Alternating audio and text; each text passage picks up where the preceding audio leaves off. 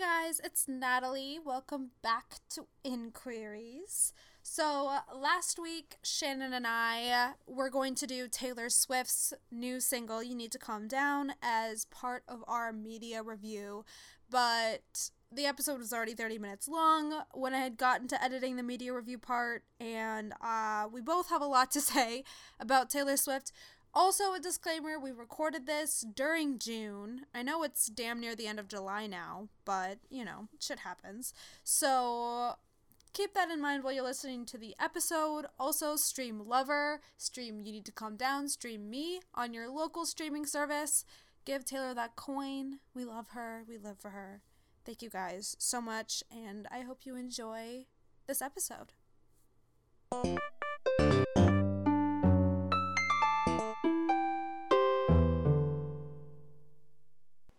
Okay, media review? Yeah, so Taylor Swift released a gay anthem this past week called You Need to Calm Down, which is a big fucking mood.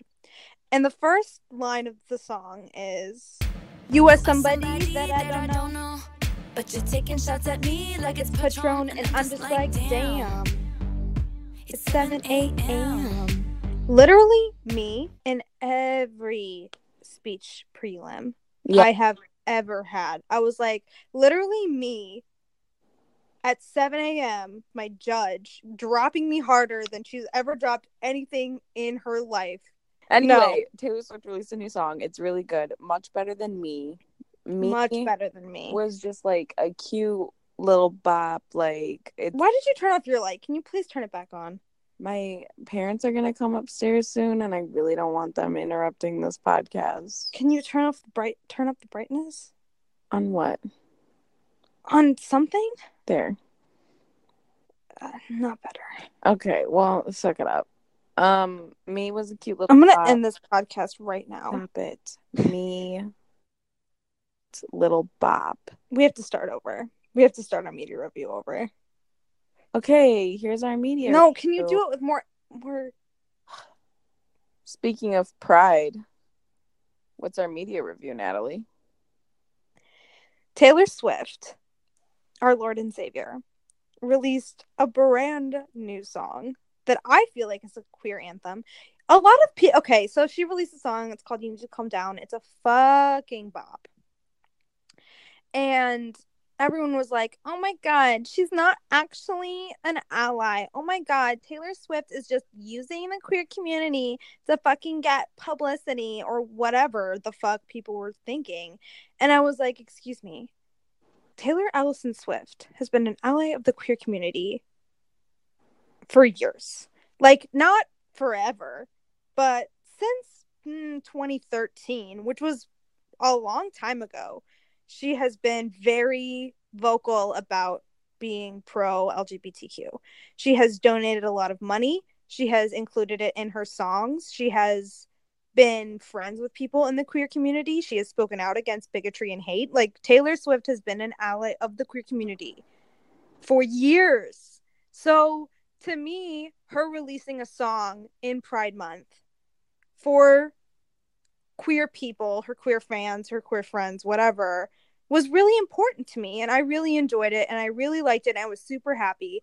And I just think that people on the internet need to stop shielding their hate for Taylor Swift by calling her out for things that aren't real. Like, if you don't like Taylor Swift, just say that you don't like Taylor. That's fine. You're not going to offend me. You're not going to take anything away from me. Like, you don't have to like her. It's fine. I promise you. You don't have to like Taylor Swift in the same way that I don't have to like Ariana Grande or whatever.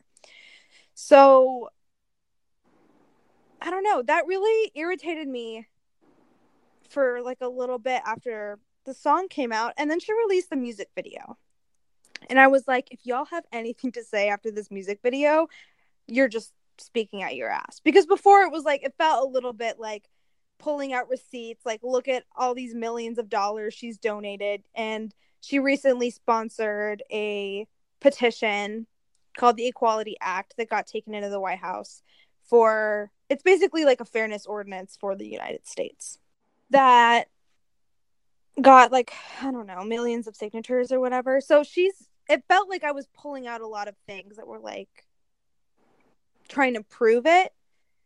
But now, after the music video came out, I just feel like she proved it on her own. What do you think? That's fair. I mean, I think she obviously had a lot of queer people in the music video and supporting the music video, and Todrick Hall, directed it and helped produce it, and He was a co-producer. was obviously. So the thing is, Todrick obviously pulled a lot of the people into the music video. Yeah, I would say that he pulled all the queens. Yeah, all the drag queens that were in it, which very like big name drag queens, well-known drag queens. Trinity the Tuck, Taylor was in it, Adore Delano was in it. Yeah, like a lot of the queens that in the more recent years have been big from Drag Race and things of that sort. Rue was in it. Rue was in it. Like, and then you had Ellen DeGeneres and Jessie Tyler Ferguson and all of these other people. So that was like a big part of the whole like gay storyline, was I think having those people in it and like really solidifying that it was like a gay anthem and that she was an ally and all of this stuff. Anyway, she had a lot of queer representation, whether it was trans, gay, lesbian, bi, pan, ace, probably. But it was a really, really cute video. And she referenced Cher, which is a very like queer thing to do, is to have that Cher reference in there. And there were just some very cute moments in it that I think were more solidifying that she was being an ally, and it wasn't just for like, corporate money during Pride Month. I think it was, more than that. And it just so happened that this year people are paying more attention to like the corporations that do stuff for Pride just to make money off of it, and corporations that do it for actual good causes. But with the Equality Act and her donating money to GLAAD, like large amounts of money to the Trevor Project, like I think that there's like a lot backing her in terms of her being an actual ally. But regardless, the song is really cute. It's got a really cute beat to it that's a little bit different than her normal poppy stuff. It's got more like trap downbeats than it does like a poppy upbeat. Yeah.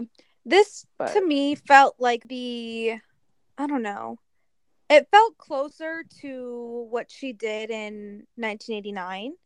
Yes, I agree. Versus Me felt like if you took a song from Reputation and just covered it in cotton candy. For me, it was a little too sweet, but also very reminiscent, because the beginning of the song Me reminds me a lot of the beginning of the song Delicate.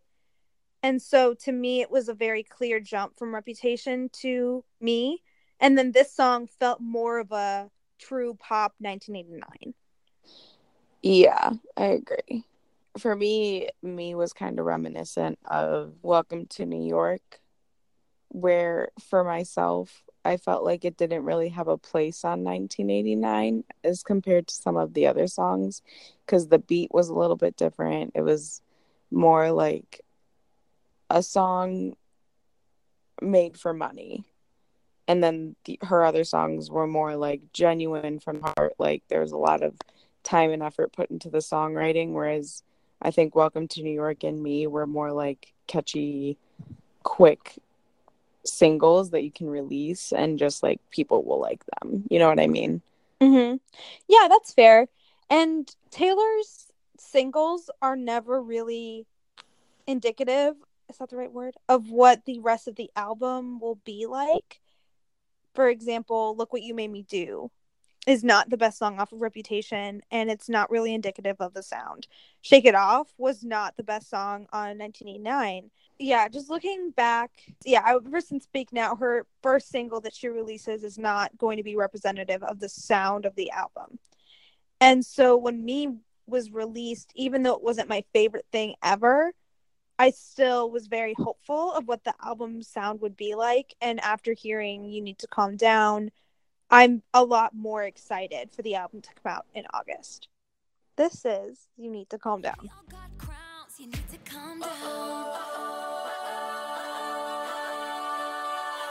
You need to calm down. You need to calm down. You're being too loud. You're being too loud. And I'm just like,